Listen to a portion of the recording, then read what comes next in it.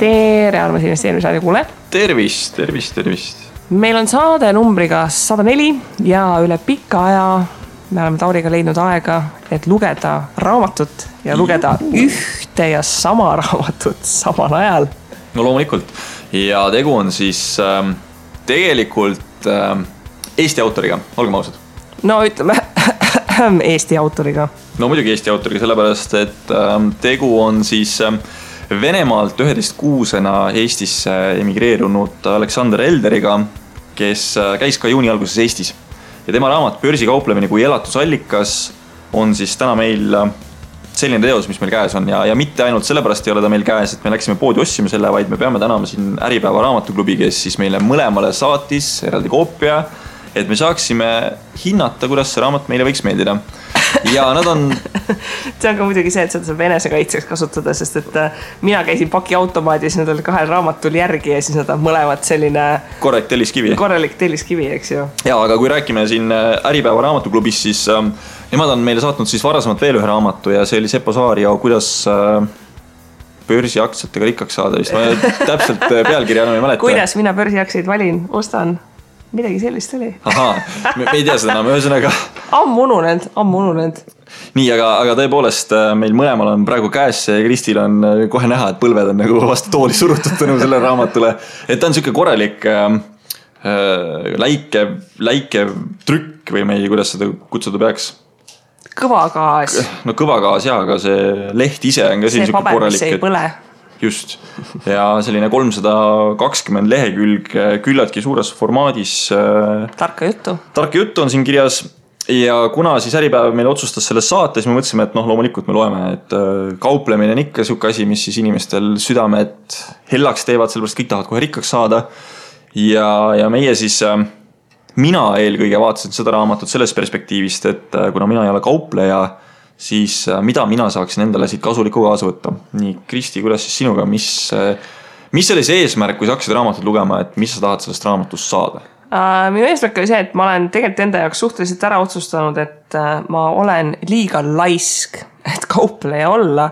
Ja siis ma lugesin seda raamatut sellest vaatevinklist, et kas ma olen teinud õige otsuse või äkki ma ikkagi nagu loeksin seda ja näeksin mingit hunnikut imelisi tööriistu, mille peale ma oleks mingi vabalt. See võtaks kohe ette ja hakkaks analüüsima ja sealt need suurepärased tehingud tuleksid ka. Nii, aga kes on siis doktor Aleksander Elder? Et Peterburis sündinud, kuid väga väikesena, ehk siis 11-kuusena Eestisse kolinud koos vanematega ning tänaseks siis Ameerikas elab börsikaupleja. Internetis viidatakse Ameerika Vene päritolu rohkem kui Eestiga, aga ta oli Eestis siin tegelikult tegev, ütleme oma 15 aastat vähemalt, kuni ta siis 16-aastaselt asus meditsiini õppima ülikooli. Ja see siis, need õpingud viisid teda tegelikult Nõukogude Liidu nii-öelda laevastikku, kus ta siis mööda maailma ringi rändas, ütles minu meelest härrasmees, kuidas ta hüppenööriga hüppas ja iga päev treenis ennast, et jumala eest olla teistest kõigest kiirem, kui ta plaanib üle laeva parda hüpata ja siis Ameerika saatkonna poole putku pista. Ja tegelikult seda ta tegi ka ja see oli siis Lääne-Afrikas elevandi luurannikul, kus siis USA saatkond teda vastu võttis ja härrasmees siis $25 taskus uhkelt maandus Ameerikas lõpuks.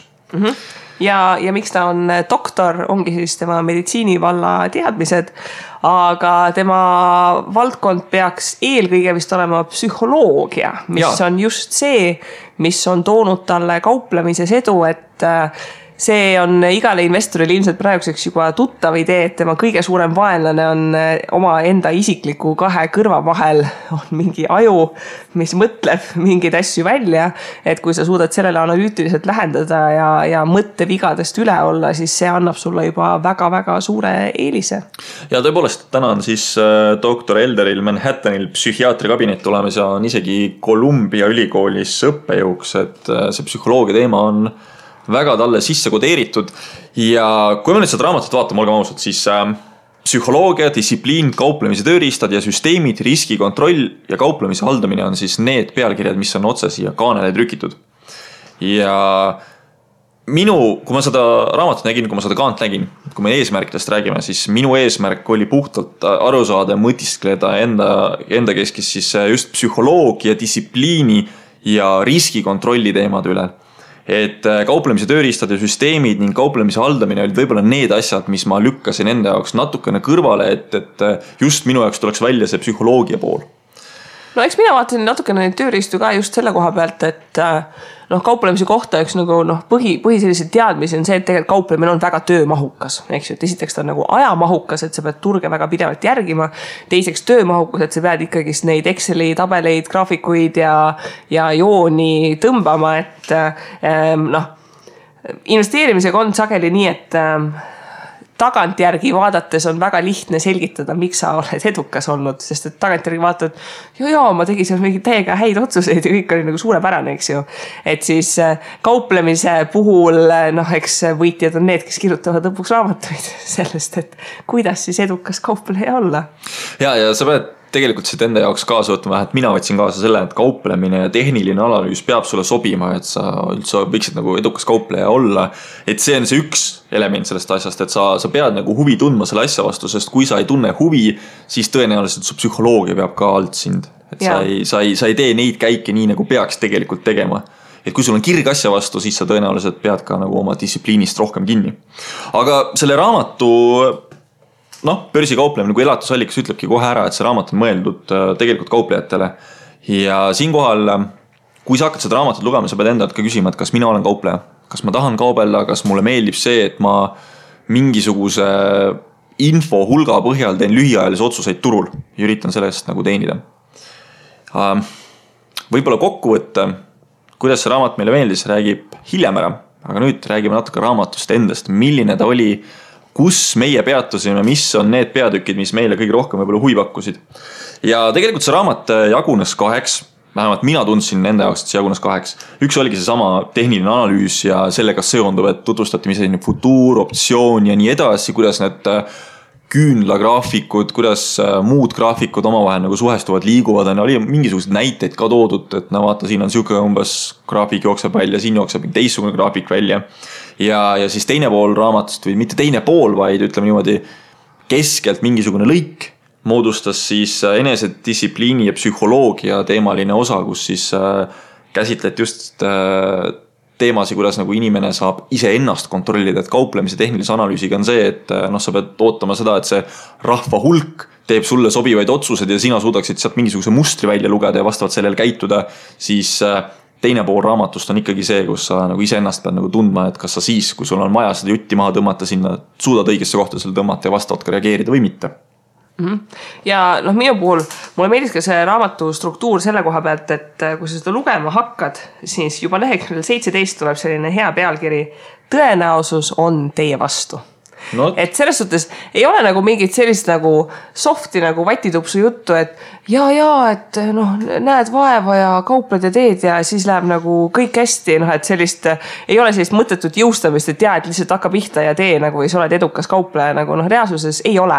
Et väga selgelt on välja öeldud, et süsteem ikkagi toimib nii, et enamik inimesi kaotavad, esiteks sellepärast, et enamik inimesi neil puudub distsipliin, aga teiseks sellepärast, et lõppkokkuvõttes süsteemist ju võetakse kogu aeg raha välja, et iga tehing maksab, et sa pead ikkagi häid tehinguid tegema esiteks selleks, et oma tehingu kulud ära katta ja sealt juba edasi kasvamiseks tuleb väga häid tehinguid teha, et ma arvan, et seda raamatut lugedes see aru saame, et börsi kauplemine kui selline on ikkagi suhteliselt selline all in, et sa kas pühendud ja teed või see ei ole sulle, sest et seda varianti, et ma siin nüüd natukene paar tundi nädalas siin vaatan ja kauplen, see ei ole nagu reaalsuses tegelikult tehtav. Ja mis sa tegelikult praegu välja tõid väga hästi oli see, et börs ei ole nullsumma mäng, ehk siis kui üks võidab ühiku kuskil börsil, siis teine kaotab ühiku, et kokku annab nulli, siis tegelikult see nii ei ole, et tegu on miinussummalise mänguga, kus siis pank või siis maakler võtab vahelt ka mingisuguse raha, ehk siis kui sina nüüd lähed turule oma 2 ühiku rahaga ja suudad selle duubeldada, siis sa pead arvestama sellega, et tõenäoliselt on pank sealt saanud mingisuguse osa vahelt nii sinu käest, kui ka siis selle käest, kes on nagu kaotanud, ehk siis kogu süsteemi nii-öelda käive ei ole mitte 4 ühikut, vaid tegelikult on 4, midagi ühikut. ja see on väga oluline asi, millest nagu aru saada, et kui sa sellest printsiibist nagu aru saada, et see ei ole see, et mina võidan, sina kaotad, vaid mingi vend riisub sealt koore vahepealt, nii ehk naa vahet ei ole, kas sa kaotad või sa võidad ja see nagu aitab seda fookust ka võib-olla natuke paremaks seada, et sa ei lähe niisama nagu toppima sinna, sest sa tead, et iga tehing, mis sa teed, sa oled automaatselt kohe miinuses, sellepärast et pangatasud just rakenduvad. Sa pead selle tehingu tegema ja see maksab, see ei ole odav. Eriti veel meie kontekstis, Eestis. Meil on siin veel eriti raske see. Ja noh, ütleme selle raamatu puhul ongi see 2 osa tehniline analüüs ja nagu psühholoogiat, noh, et seda psühholoogiat ilmselt, noh, see on meile mõlemal natukene rohkem nagu huvitav. Aga noh, ütleme selle tehnilise analüüsi nagu koha pealt, et noh, kui ikkagi raamatus siin vaatad neid igasuguseid graafikuid ja jooni ja siis noh, ütleme, sa nagu loed kõrvale seda selgitust, et kuidas see kõik on nagu väga-väga loogiline, siis noh, mingi hetk nagu enamik inimestel peaks see klõps nagu käima, et ta on tagantjärgi väga loogiline.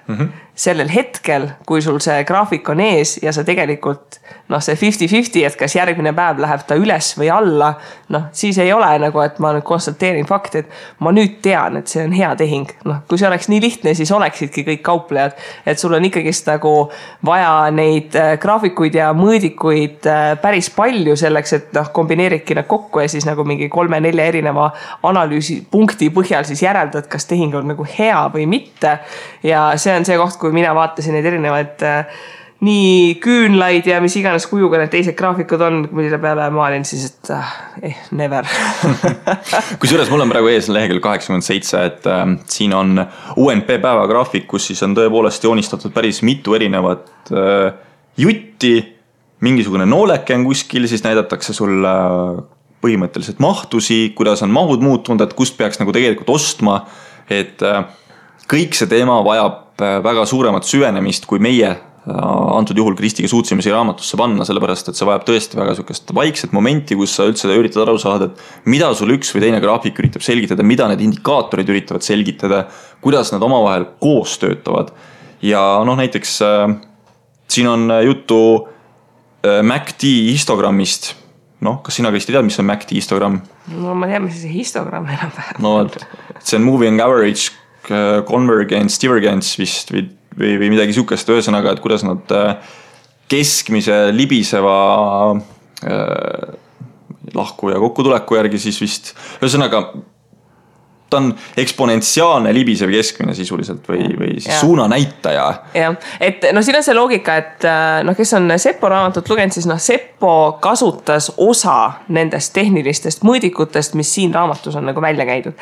Ja see, et noh, me nagu siin Tauriga, noh, me ei ole selles suhtes nagu, noh, me ei ütle, et see on nagu mõttetu info, aga kui sa oled pigem nagu passiivsema strateegiaga investor, siis noh, sulle ei anna kõik need graafikud selles suhtes midagi. Et noh, selle sama libiseva keskmisega, eks ju, või nende tippude ja põhjadega, et see on selline nice to know, noh, et sa enam-vähem suudad aktsiagraafikut vaadates järeldada, et noh, et seal on mingi teoreetiline lagi, millest see hind tõenäoliselt läbi ei murra ja seal on mingi teoreetiline põhi, millest allapoole ka nagu hinda ei suluta, kui juhtumisi ei tule mingit väga negatiivset uudist, aga kui sa oled selline osta ja hoia, siis selline 22 päevase libiseva keskmise graafikut välja joonistada, noh see pingutus ja vaev versus see reaalne tulemus ei ole nagu selgelt seda väärt. Nii et sisuliselt me ikkagi tahame jõuda siia punkti tagasi, et kui sa selle raamatu plaanid kätte võtta ja sa just plaanid selle börsi kauplemise perspektiivis selle kätte võtta,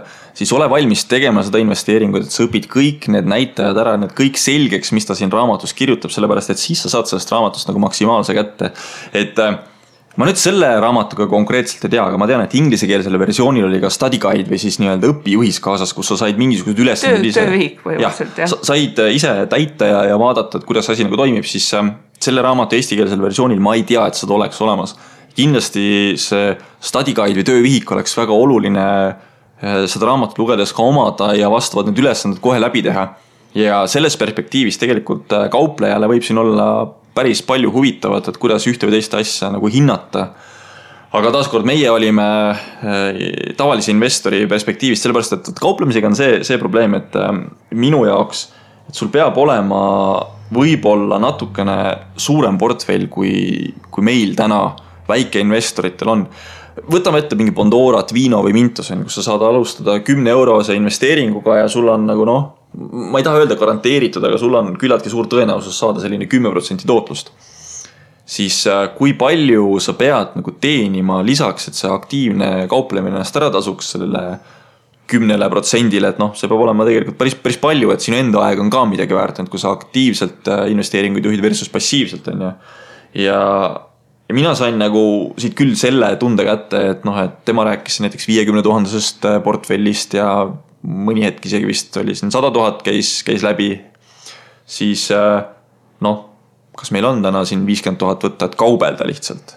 No vaata nagu siis, kui oli see Äripäeva investor Toomas konverents, eks ju, seal oli kauplejad, võtsin laenu 25 000, see läks koolirahaks, siis võtsin järgmised 25 000 laenu. Siis läks hästi. Siis läks hästi, et sain targaks enne, kui siis raha otsa sai. Et tõesti nagu sellist teoreetilist teadmist on siin võimalik nagu omandada, aga ütleme tavalisele väikeinvestorile, see ei ole see väärtus, mis selles raamatus on, et see väärtus on pigem see teine pool, et sellised psühholoogia ja enesedistsipliini ja sellise endale nagu piiride paneku oskus on see, mida on rohkem vaja. Aga võib-olla räägimegi siin natuke sellest distsipliini ja psühholoogia poole pealt, et doktor Elderil oli siis minu jaoks 3 olulist asja, millest ta nagu rääkis. Tegelikult üks asi oli läbivalt läbi raamatu ja see oli see, et kauplemispäevikut tuleb pidada ja siis ta vahepeal hakkas kauplemislehest rääkima, et mul läks nagu natuke asja, et mis vahe on siis kauplemispäevikul ja kauplemislehel. Et kauplemislehest ta tõi tegelikult lõpuks ka pildikese välja kauplemispäevikust mitte nii väga, aga see loogika mulle väga sümpatiseerib ja see ei ole mitte ainult aktiivse kaupleja pärusmaa, vaid isegi kauplemispäeviku või siis investeeringupäeviku pidamine peaks olema absoluutselt kõikidel investoritel kohustuslik, et kui sa hakkad näiteks ühisrahastuses kuskil mingit investeeringut tegema, siis miks pagana pärast sa seda teed? Et paned kuskile crowd estate'i projekti raha ja ühel hetkel avastad, et issand jumal, see polegi tagatud ja siis tahaks välja saada, enam ei saa.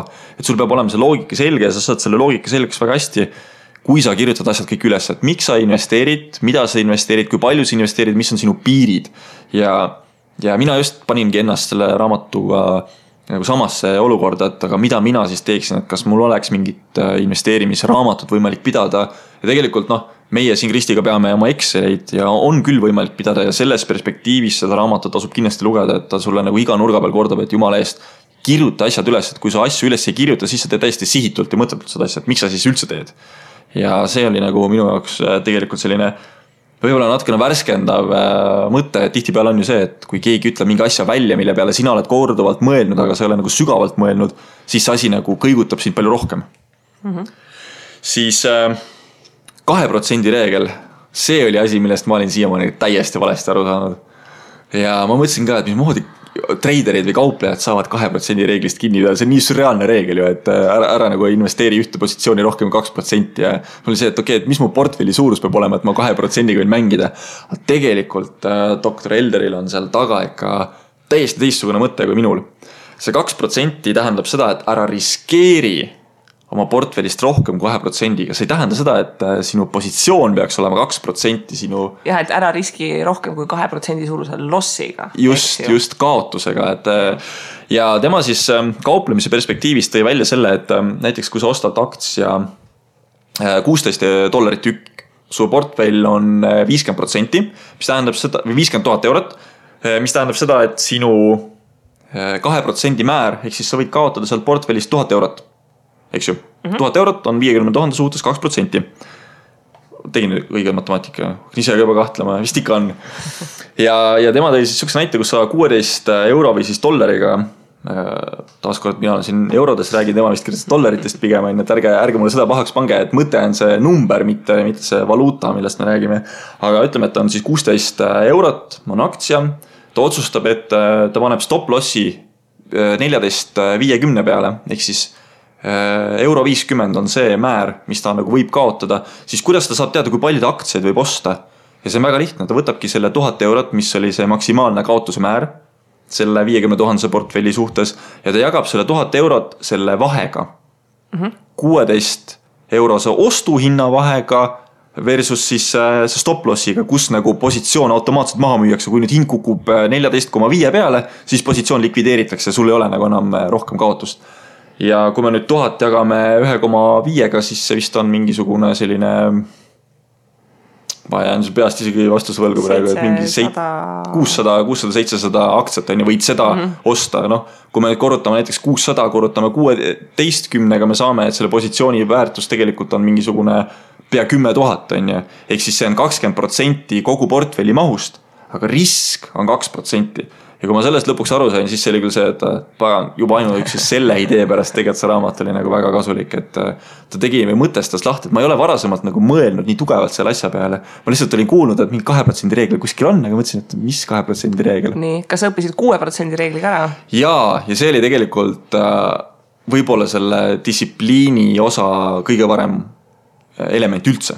Nii. Ja see õpetab sulle seda, et kui sa oled kukkumas, siis ära süvendama seda kukkumist enam, proovi pidama saada ja proovi sealt suusamäelt minema saada, et ära proovi enam otse alla sõita, vaid mine kuskile mujale.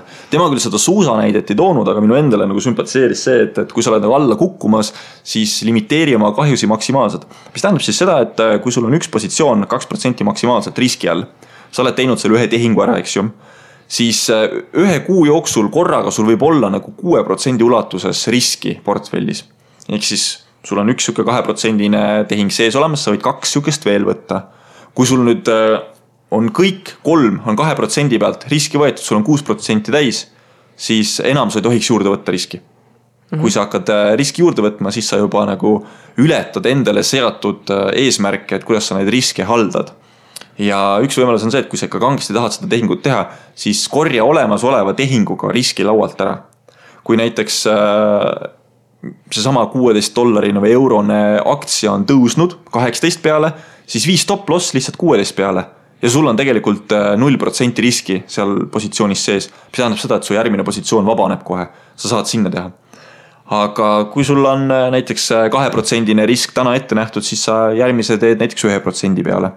Et sa selle 6% saad siis kokku väiksemate riskidega, et sa ei võta maksimaalselt 2% piiri, vaid sa võtadki väiksemat. See 6% on siis see, et kui sul hakkab üle selle minema, siis on aeg nagu tegelikult üle vaadata oma asju, et kas ikka peaksid võtma, et tegelikult ei peaks. Ja see mulle meeldis ka nagu tema puhul väga, et ühisrahastusest teile rääkides siis väga hea lihtne loogika on siinkohal see, et tulevad uued portaalid välja ja me kõik tahaksime kohe siin raha panna, kohe tahaks panna, aga tegelikult me ei ole ju teinud seda due diligence'i ära, et kas need portaalid on üldse head, kas need toimivad, aga meil on see nagu kihk on sees ja see sama börsikauplemise näite tuli ka võib-olla see välja, et tahaks kangesti näpud sügelevad, läheks teeks selle ära.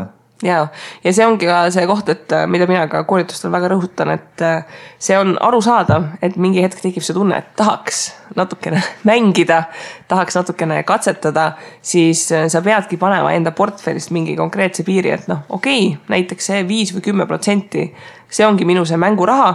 Kui läheb vastu taevast, siis ma ei nukrutse, sest et see ongi see raha, millega ma olen nõus olnud riski võtma, aga ma tean, et minu 90%, mis on minu ülejäänud portfell, on ohutu, ei ole nii radioaktiivne, et ma peaksin kartma, et see vastu taevast läheb ja ei ole niimoodi, et ma leidsin mingi uue põneva idee, et kühveldan sinna raha muudkui juurde, vaid see, et kui see läheb üle selle sinu 5 või 10% piiri, siis täpselt samamoodi, et kuskilt pead riski laualt ära võtma, et kas suunad oma sellistesse rahulikesse investeeringutesse raha juurde, et portfelli suurendada, selle võrra saad seda riskantset osa suurendada või samamoodi mõne riskantse tehingu paned lukku, võtad raha välja ja siis sul on jälle natukene vaba raha, millega siis uut riski peale võtta. Mul tekkis praegu siin 2 mõtet, et üks mõte on see, et kui sul see 5% mänguraha saab otsa, et ära siis hakka uut 5% sealt enam juurde võtma endalt, et niimoodi sa võid kogu portfelliga nulli lõpuks jõuda välja. Aga teine asi, mis mind ennast hoiab nagu tagasi igasuguste põnevate investeeringute tegemisel tänapäeval juba, et ma olen ka teinud põnevad investeeringuid ja kaotanud päris suuri summasid, sellepärast et mul ei olnud ei stop loss ega mitte midagi. Ja ausalt öeldes selle tehingu puhul, kus ma nagu kaotsin raha, ei oleks ka stop-lossist piisanud, sellepärast et avanes lihtsalt nii palju alt poolt, et ma hoidsin nagu üle öö, mis oli nagu halb otsus. Aga siinkohal ma alati mõtlen nagu seda perspektiivi, et okei, et ma 5%-ga mängin, aga kui palju ma pean nüüd teenima selle 5% pealt, et kui see ühel hetkel nulli nagu kukuks, et mul oleks tegelikult ikkagi see algseis tagasi, siis see on ikkagi mingisugune protsent, mis tuleb teenida. Ja see nagu seab minu jaoks seda fookust, et okei, et sa siin otsas mängid ja teises otsas sa ei mängi, tulemus aasta lõpuks on 0, et kas sa tahad siis 0 olla või? Jah, et kui ongi väga väike osa rahast on mänguraha, aga kui sa sellest rahast 50% kaotad, siis tuleb selleks 100% tõusta, et sinna tagasi saada. Et see ongi see kauplemise ilu ja võlu, et need amplituudid on väga-väga suured, et plussprotsendid võivad olla väga suured, aga põhjus, miks see plussprotsendid on nii suured, ongi sellepärast, et need miinused saavad ka ikkagist olla väga-väga korralikud. Aga räägime võib-olla siis raamatu plussidest ja miinustest, et mis meile nagu silma selle raamatuga jäi ja minul näiteks plusside poole pealt, mis ma endale kohe kirjaga panin, oli see, et kauplemispäeviku pidamine aitab panna olulised kriteeriumid või tingimused, mis siis annab meie selle baasi, miks me seda tehingut üldse teeme. Ja kui me kirja ei pane, siis tõenäoliselt meil on see kuskil nii-öelda võib-olla tagapeas peksab see idee, et miks me selle teeme, aga meil nädala aja pärast on meelest läinud, sellepärast mingid muud probleemid on üleval. Aga kui sul on kirjutatud üles ja sa tuled, võtad lahti selle idee, mis sa kunagi tegid ja nüüd on jätkuvalt võib-olla aktiivne, võib-olla tingimused on muutunud, aga et sa suudad oma sellest plaanist kinni pidada, et miks sa seda teed. Ja tegelikult ta tõi siin raamatus ka näite välja, kuidas üks naisterahvas pidas lausa kauplemispäevikuid ja kauplemislehti nii sügavalt, et ta oskas öelda mitme aasta taguseid tehinguid, miks ta midagi tegi. Tal oli kõik kirjas detailselt. Ja kui sa nende märkmete üle käid mingisuguse aja vahemiku tagant, siis need annavad sulle ka mingisugused ideid, kuidas asju nagu paremini potentsiaalselt teha. Mina tooksin ühe plussina välja selle sama, mida ma juba alguses rõhutasin, et ei ole nagu mingit selles suhtes hellitamist, et tee tööd, näe vaeva ja siis kauplemisõnn tuleb, vaid on ikkagist väga konkreetselt, et tegelikult sul on vaja väga palju tööd teha, väga palju analüüsida ja siis ei pruugi ka tegelikult hästi minna, et ma arvan, et see on väga hea raamat. Väga paljud inimesed kirjutavad selliseid, et ma tahaksin hakata kauplema, et mul on 6 tundi nädalas, et kas sellest piisab, et olla kaupleja. See on väga hea raamat, mida inimestele soovitada öelda, et palun loe see läbi, tööta see läbi ja kui sa naudid kõike seda analüüsi, siis palun väga katseta. Aga kui sa loed seda raamatut ja vaatad, et mis asja on keeruline ja ma ei viitsi ja ma ei taha, siis ikkagi kauplemine ei ole sulle, et inimesed sageli tahavad sellist aktiivse investeerimise tootlust ilma, et nad reaalselt tahaksid seda aega, tööd või vaeva sisse panna, mis tegelikult selleks tootluseks vaja on. Et see raamat on sellise reaalsuskontrolli koha pealt minu meelest väga-väga hea lugemine. Või siis teine mõte on see, et sa ei lähe ka kohe peale raamatu lugemist, et sul ikkagi meeldib sa siis oma reaalse rahaga asja proovima, vaid sa avad näiteks mingi demokonto kuskil ja proovid lihtsalt kaubelda mingisugune pool aastat. Pool aastat on selline periood, kus sa siis tegelikult tõenäoliselt koged nii kaotusid kui võitusid. Ja just see kaotuste ja võitude kogemine on nagu see oluline punkt siin, et kui sa siin esimesed 3 tehingut teed, kõik õnnestuvad nagu plussiga koju tuua, siis sa arvad, et sa oledki mingisugune kauplemis uus geenius, tõenäoliselt sa lihtsalt joppes. Ja. Vähemalt on ikkagi see, et Eldari see 2% reegel tähendab seda, et kui sa suudad sellest kinni pidada, siis sa ei suuda vähemalt 1 kuuga üldiselt kogu oma raha korstasse panna, kui sul on lubatud nagu selline 6% jagu nagu riski võtta 1 kuus, et vähemalt kui võtad sellise natukene suurema ümmarguse summa, millega mängida, siis jääb seda raha natukeseks ajaks, et mitte nii, et ma võtan 25 tonni laenu ja nüüd nädalaga kõik korstasse ja vaatame, kui kiiresti ma õpin, vaid sellised piirangud, mis on peale pandud, nagu sunnivad sind rahulikumalt tehinguid läbi mõtlema, sest et sa ei saa neil lihtsalt ohjeldamatult peale võtta, et üks tehing lõppes ära, võtan kohe järgmise, vaid et ei, et natukene ikkagist nagu mõtled vahepeal. Distsipliin. See on vist nagu kinnisvaras on asukoht, siis treidimisel on distsipliin ja riski või rahahaldus peab ka olema nagu paigas. Mis mulle selle raamatu poole veel meeldis on see, et tegelikult Alexander Elder nagu võttis selle kauplemise väga lihtsalt juppideks. See kauplemine on ainult tegelikult 5 asja. See on avamishind, see on sulgemishind, see on põhitipp ja käive. Ja ongi kõik. Et sul ei ole vaja nagu mõelda seda raskeks, et mul on mingi MACD graafikud, histogrammid jooksevad, mingi küünlad kuskil avanevad ülevalt alt ja me kõiki seda teadma. Tegelikult sa pead alustama lihtsalt sellest loogikast pihta, et sul on kauplemine, mis on mingi 5 olulist asja ja kui sa kõigepealt nendest hakkad aru saama, siis see asi hakkab nagu suuremaks minema, et ära mõtle asja keeruliseks, et just lihtsus, keep it simple, ma olen vaid parem. Ta on siuke ütlus. Nii, aga Kristi, kui me siin plussidest oleme rääginud, võib-olla siis võtame korraga miinused ette, et räägime natuke miinustest kah.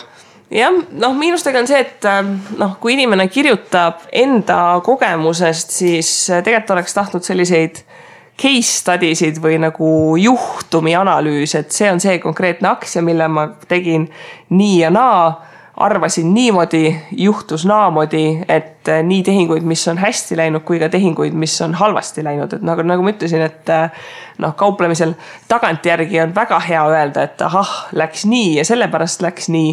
Et samas, kui ta ise nagu argumenteerib, et see kauplemispäevikut nagu väga pidada, siis tõenäoliselt tal võiks endal ka nagu päris huvitavaid ajalooliseid andmeid olla, millele viidata ja noh, see on selline materjal, mida just võiksid vaadata, et et mina nende mõõdikute järgi arvasin nii, ja mis siis tegelikult sai? Ja ma pean sinuga nõustuma selles mõttes, et mul jäi täpselt samasugune küsimus õhku seda raamatut lugedes, et noh, nagu siin Kiyosakist ikka räägitakse, et huvitav, kas mees teenis oma kasumid ja miljonid kõik sellega, et ta tõesti kinnisvaras oli edukas või siis ta tegelikult teenis kasumid sellega, et ta suutis nii palju raamatut müüa, rääkides sellest, kui edukas ta kinnisvaras on, siis mul Elderi puhul lihtsalt tekkis samasugune küsimus, et tegelikult ühtegi sükest juhtumi analüüsida ei teinud. Ja minu jaoks on selline puhas teooria selle raamatu perspektiivist, et okei, sa lähed autokooli, sulle õpetatakse, et näevad, siin on siduripidur gaas on ja kui ala tahomeetri jõuab sinna 2000 pöörde peale ja siis sa vahetad käiku ja ühel hetkel pannakse sind autosse. Nii. Ja mis sa siis teed? Sul on gaas põhjas, sa lihtsalt jälgid teed, sellepärast et sa oled muude asjadega hõivatud, sa ei suuda lihtsalt jälgida, kuidas käiku vahetada või midagi sükest on ja sul on juba 5000 pööret rauas ja siis lõpuks õpetaja ütleb, et käikuga vahetad või? Ja siis sa oled, muidugi, jah, ja siis vahetad käiku ja siis avastad, et sul on mingisugune käsipidur on kuskil peal, on ja, et see oleks aidanud tegelikult jumala tugevalt kaasa sellele raamatu usaldusväärsuse kasvatamisele, et mulle nagu tundus ka, et rääkis mingisuguses momendis, et ta kuskil traderite grupile käi selle rääkimas, et noh, kõigepealt oli emotsioon see, et mingisugune psühholoog tuleb meile siia, meil ei ole vaja, ja et ma käisin, tegin ühe koolitus ära ja siis järgmine kord juba kõik ootasid, et ma tuleksin. Aga millest sa rääkisid või kuidas kellelgi tulemus paranes? Vaat seda oleks tahtnud nagu teada saada, et seda saba kergitamist võib-olla on natuke liiga palju selles perspektiivist, et tegelikult mingisugust tõestust ei toodud ju. Et näidati küll graafikuid, et näed, kuidas siin üks või teine asi ujub, aga räägi kohe sellest, et nii, okei, siin on, näed see graafik praegu, näed seda. Mina nägin siukseid tegureid, selline uudis oli tol momendil üleval on ja mõtlesin, et näed, vaata, panen siia sellise stop-lossi, selle pealt ostan ja nii teen on ja. Nii, nüüd kerime edasi seda aega natukene, kus ta on kõik asjad ära teinud ja siis ta näeb järgmist graafiku osa, et nii, nüüd ma tegin sellist asja seal juures, et näed, selle koha peal müüsin, nägin, et siin on mingisugune indikatsioon, näitab hoopis teistmoodi, kui mina arvasin. Mul oli juba riski liiga palju laual, ma pidin midagi likvideerima, et ühesõnaga siukest asja oleks tahtnud, et ta oleks nagu läbi mänginud oma mingisuguse reaalse tehingu põhjal. See oleks nagu aidanud nagu umbes nagu simulaatoris oled, et esimest korda autoga sõidad, et vahetad ka need käigud ja asjad ära ja sa istud päris autosse, sul on märksa lihtsam. No mul millegipärast on ka tunne, et võib-olla natukene on selles süüdi ka see eestikeelne väljaandmisloogika, et võib-olla seda sama raamatu struktuuri ka oleks aidanud parandada seda, et äkki ikkagist oleks olnud seda töövihikut nagu sinna juurde vaja. Et sul olekski see psühholoogia ja see teooria osa ja siis ongi, et okei, need on need praktilised mõõdikud ja nüüd on siin nagu see töövihik, sul ongi sellised graafikud asjad ees, hakka nüüd pihta ja reaalselt nagu katseta läbi. Et võib-olla selleks, et saadagi raamatust täisväärtust ongi see, et sa maksad selle 500 € ja sa lähed tema workshopile, eks ju, kus neid graafikuid ühiselt vaadatakse. Teine asi, mis siis minu jaoks miinuseks oli ka see, et raamat oleks võinud olla tegelikult 2 suureks kategooriaks jaotatud, aga seda ta ei olnud, tal oli hulganisti peatükke ja alampeatükke, 10 osa, 11 osa, millest siis viimane kauplemispäevik ja kauplemispäeviku osa siis on 59 alapeatükk. Et mina oleks tahtnud näha puhtalt seda, et on kauplejatele suunatud mingisugune segment ja teine on see sama psühholoogia distsipliin. Et kui mul tuleb nüüd mõte, et okei, et ma tahan nüüd mingisugust elementi paremaks saada, et ma võtan raamatu lahti, ma tean kohe kust nagu pihta hakata. Et sellist hüplemist oli päris palju, et ma pean täitsa ausalt ütlema, et vahepeal need küünlagraafikud jätsid mind nii külmaks, et ma lihtsalt keerasin lehekülje ära, et ma ei suutnud lugeda, sest et see vajas nagu süvenemist palju rohkem. Et oleks see raamat nagu struktureeritud nagu punkt 2. Et ühel pool on see kauplemise värk, et ma võtan, ma tahangi nüüd kauplemist, mul on psühholoogia kõik korras, ma võtan selle kauplemise ja hakkan neid nüansse õppima. Aga kui sa nagu 2 teemat paned segamini, siis ühel hetkel on see, et sa nagu ei suuda enam võib-olla nii hästi laveerida nende 2 teema vahel. No eks see võib-olla on see sama probleem, et see raamat, eks ta mingil määral äkki ka ei ole mõeldud niimoodi, et algusest lõpuni loed, et ta on natukene nagu see Seppo raamatu puhul vaata, et kus on üritatud kõik asjad ühte raamatusse panna ja siis tegelikult lõppkokkuvõttes, kui sa paned see raamatu riiulis, siis sa võtad mingi hetk sealt välja, et ahah, mul on see üks konkreetne asi, mida ma tahan meelde tuletada ja vaadata, et kuidas nagu see käis. Et ta ongi niimoodi algusest lõpuni nagu üksiku tervikuna suhteliselt raske nagu läbi lugeda, et tegelikult sa peadki nagu vaatama, et ahah, selle peatükis räägiti sellest asjast ja sellesse ma nüüd nagu süvenema hakkaksingi. Nii, aga kas me tärne paneme raamatule? Selles mõttes me peame otsuse ära tegema, et kui me nüüd ise oleksime valmis rahakoti raudasi paotama, mis siis selle raamatu puhul tähendab 38,5 eurost hinda paberraamatu puhul või siis 29,5 eurost hinda e-raamatu puhul, siis Kristi, kas sina võtaksid rahakoti lahti ja ostaksid selle raamatu? Ära nüüd vaata sellest perspektiivist, et see nagu külm relv on ja sellega võiks ma ei tea kapslit kodust tükeldada. Ütleme, ma ootaksin mingit jõulu allahindlust. Okay. Ja siis... Mitte täishinnaga ühesõnaga. Mitte täishinnaga, et ütleme, eriti kuna mina lugesin seda raamatut sellise ise täitva ennustusena, et ma teadsin, et ma kauplema ei hakka ja ma pigem otsisin natukene tõestust sellele, et miks mitte kauplema hakata, siis selle eest oleks see hind natukene nagu kallis. Et samas, kui sa tunned, et sa väga-väga tahad, siis selle tarkuse kogu see eest, selge on see, et tulebki nagu hinda küsida. Näited on siin tõepoolest selles mõttes head, et selle üks raamatu pluss, mis ma võib-olla jätsin välja toomata, oli see, et ta tegelikult suunas väga palju edasi järgmistesse raamatutesse. Ja võib-olla see on üks faktoritest, mis mind paneks seda raamatut ostma. Ja tal oligi see, et tahad futuuride kohta rohkem teada saada, et näevad siin mingi suke raamat, suke vend on kirjutanud. Tahad mingi järgmise asja kohta, et see on jälle kolmas tüüp on kirjutanud selle kohta, et mine loe. See edasi viitamine on nagu selles mõttes nagu väga äge, et kui sa mingi teema nagu huvitab, et nagu sa ütlesid, et algusest lõpuni seda raamatut on väga raske läbi lugeda. Aga kui sa võtadki mingisuguse teema ette ja sa saad sealt viite, et kust edasi otsida seda asja, siis minu meelest see on nagu väga hästi struktureeritud raamat just selle põhjal, et sa ei jää sinna raamatusse kinni, vaid ta annab sulle ikkagi edasised tööriistad arenguks. Kuidas meil siis tärnidega on? Mina olen tavaliselt tärne andnud, kas on nagu sinu kord tärne anda või? Maksimaalselt on 6,5 tärni. Miks 6,5? Kust tuleb 6,5? Selleks, et meil ei oleks võrreldavad tärnigraafikud, siis tuleb alati maksimumi muuta. Okei, 6,5 on siis nagu mingi väga hea või... No ei, 6,5, kui 6,5 annad, siis on nagu tibens-tobens, soovitaks kõigile. Kus pool siis on? 3,25 tärni annad? No üks on natukene õnnetu tärn, selline vildakas. Kauplemise perspektiivist. See raamat... ei saa minult üldse tärne.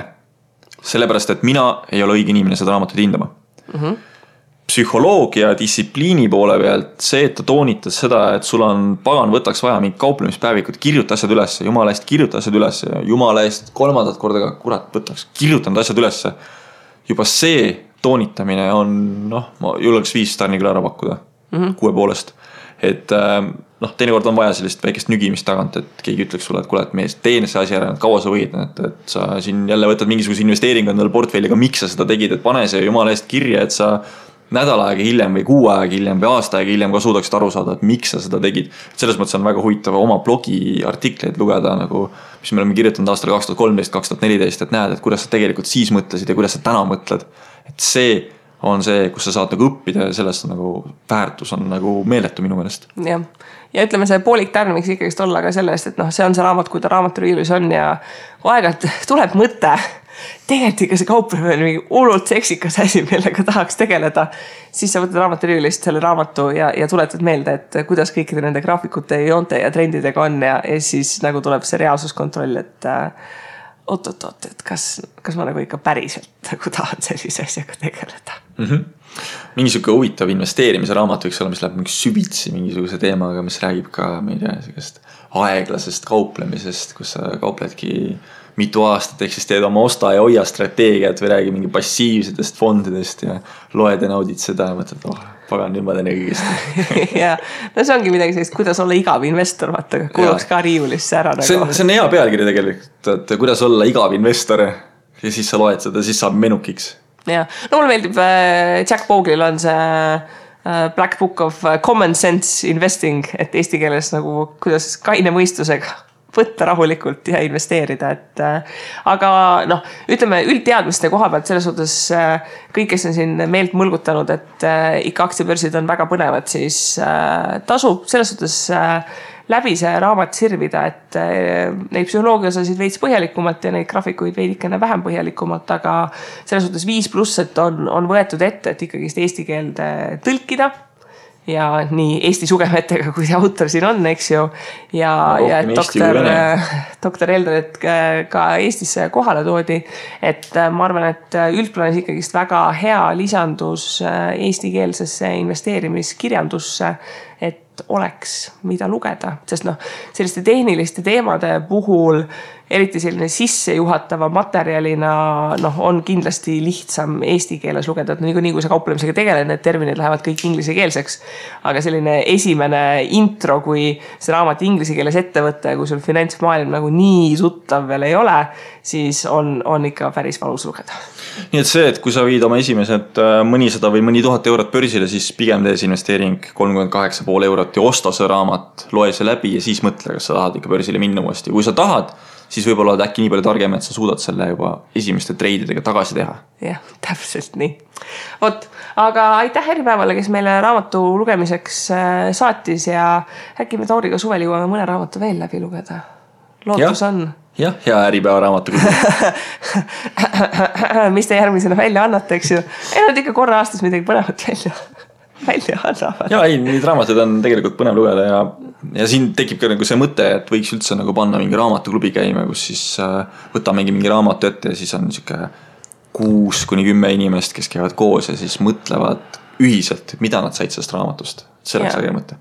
Ja see peab vist ootama seda, kuni minu lugemata raamatute virn enam ümber ei lähe kogu aeg. Mul on seal mingi selline 20 raamatut, mis ootavad kohe lugemist, mida ma nüüd kõike kohe suvel ilmselgelt lugema hakkan ja siis sügisel avastan, et millegipärast see lugemata raamatute virn on aina suuremaks läinud, sest et ma olen vahepeal kõik raamatupoe kinkekaardid, mis ma olen saanud raamatuteks ära vahetanud ja siis see virn kuidagi püstiliselt muudkui läheb suuremaks ja suuremaks. Huvitav küll, et kauplemise raamat nüüd sai siis kuidagi ette järjekorras. No ta oli vaata nii suur, et kui ta nagu laua pealt alla kukkub, siis käib mats nii kõva, et tuli läbi lugeda, et saaks riiulisse seisma panna. Alumise naabri laelamp päris. Umbes täpselt, jah. Nii, selge, aga head kuulajad, info@investeerimisraadio.eu on siis ikkagi jälle aadress, kuhu võib meile kirjutada, huvitavaid mõtteid saata samamoodi. Mis on teie arvamus sellest raamatust Börsikauplemine kui elatusallikas Trading for a Living doktor Aleksandr Elder? Jah. Ja võite saata meile ka raamatusoovitusi, et me aeg-ajalt suudame Tauriga mõnele raamatule pihta saada, nii et me mõlemad lausa loeme seda, et siis me hea meelega räägiksime sellest ka siin stuudios. Just. Aga meie poolt kuulmiseni ja juba peaaegu head jaani teile, et nädala pärast kohtume, siis kõik on juba lõkke ääres peaaegu. Vorstid surisevad juba. Tunned seda lõhna? Ma ei tea, hetkel sajab väljas vihma, nii et ei tunne veel seda. Muidugi hetkel sajab vihma, nii et ma tunnengi seda Eesti jaani juba. Siin oli mingi hea nali Facebookis liikus ringi, kus Noah ehitas laeva sellepärast, et 40 päeva ja ööd pidi tulema kanged vihma enne. Soomlased teevad nalja, et see on meie suvi ju. Täpselt nii. Ehk siis Eesti suvel ongi hea võtta mõni raamat ette, mida lugeda. Saabki sügiseks targemaks. Just. Aga meie poolt kuulmiseni ja nädala aja pärast juba räägime. Tšau!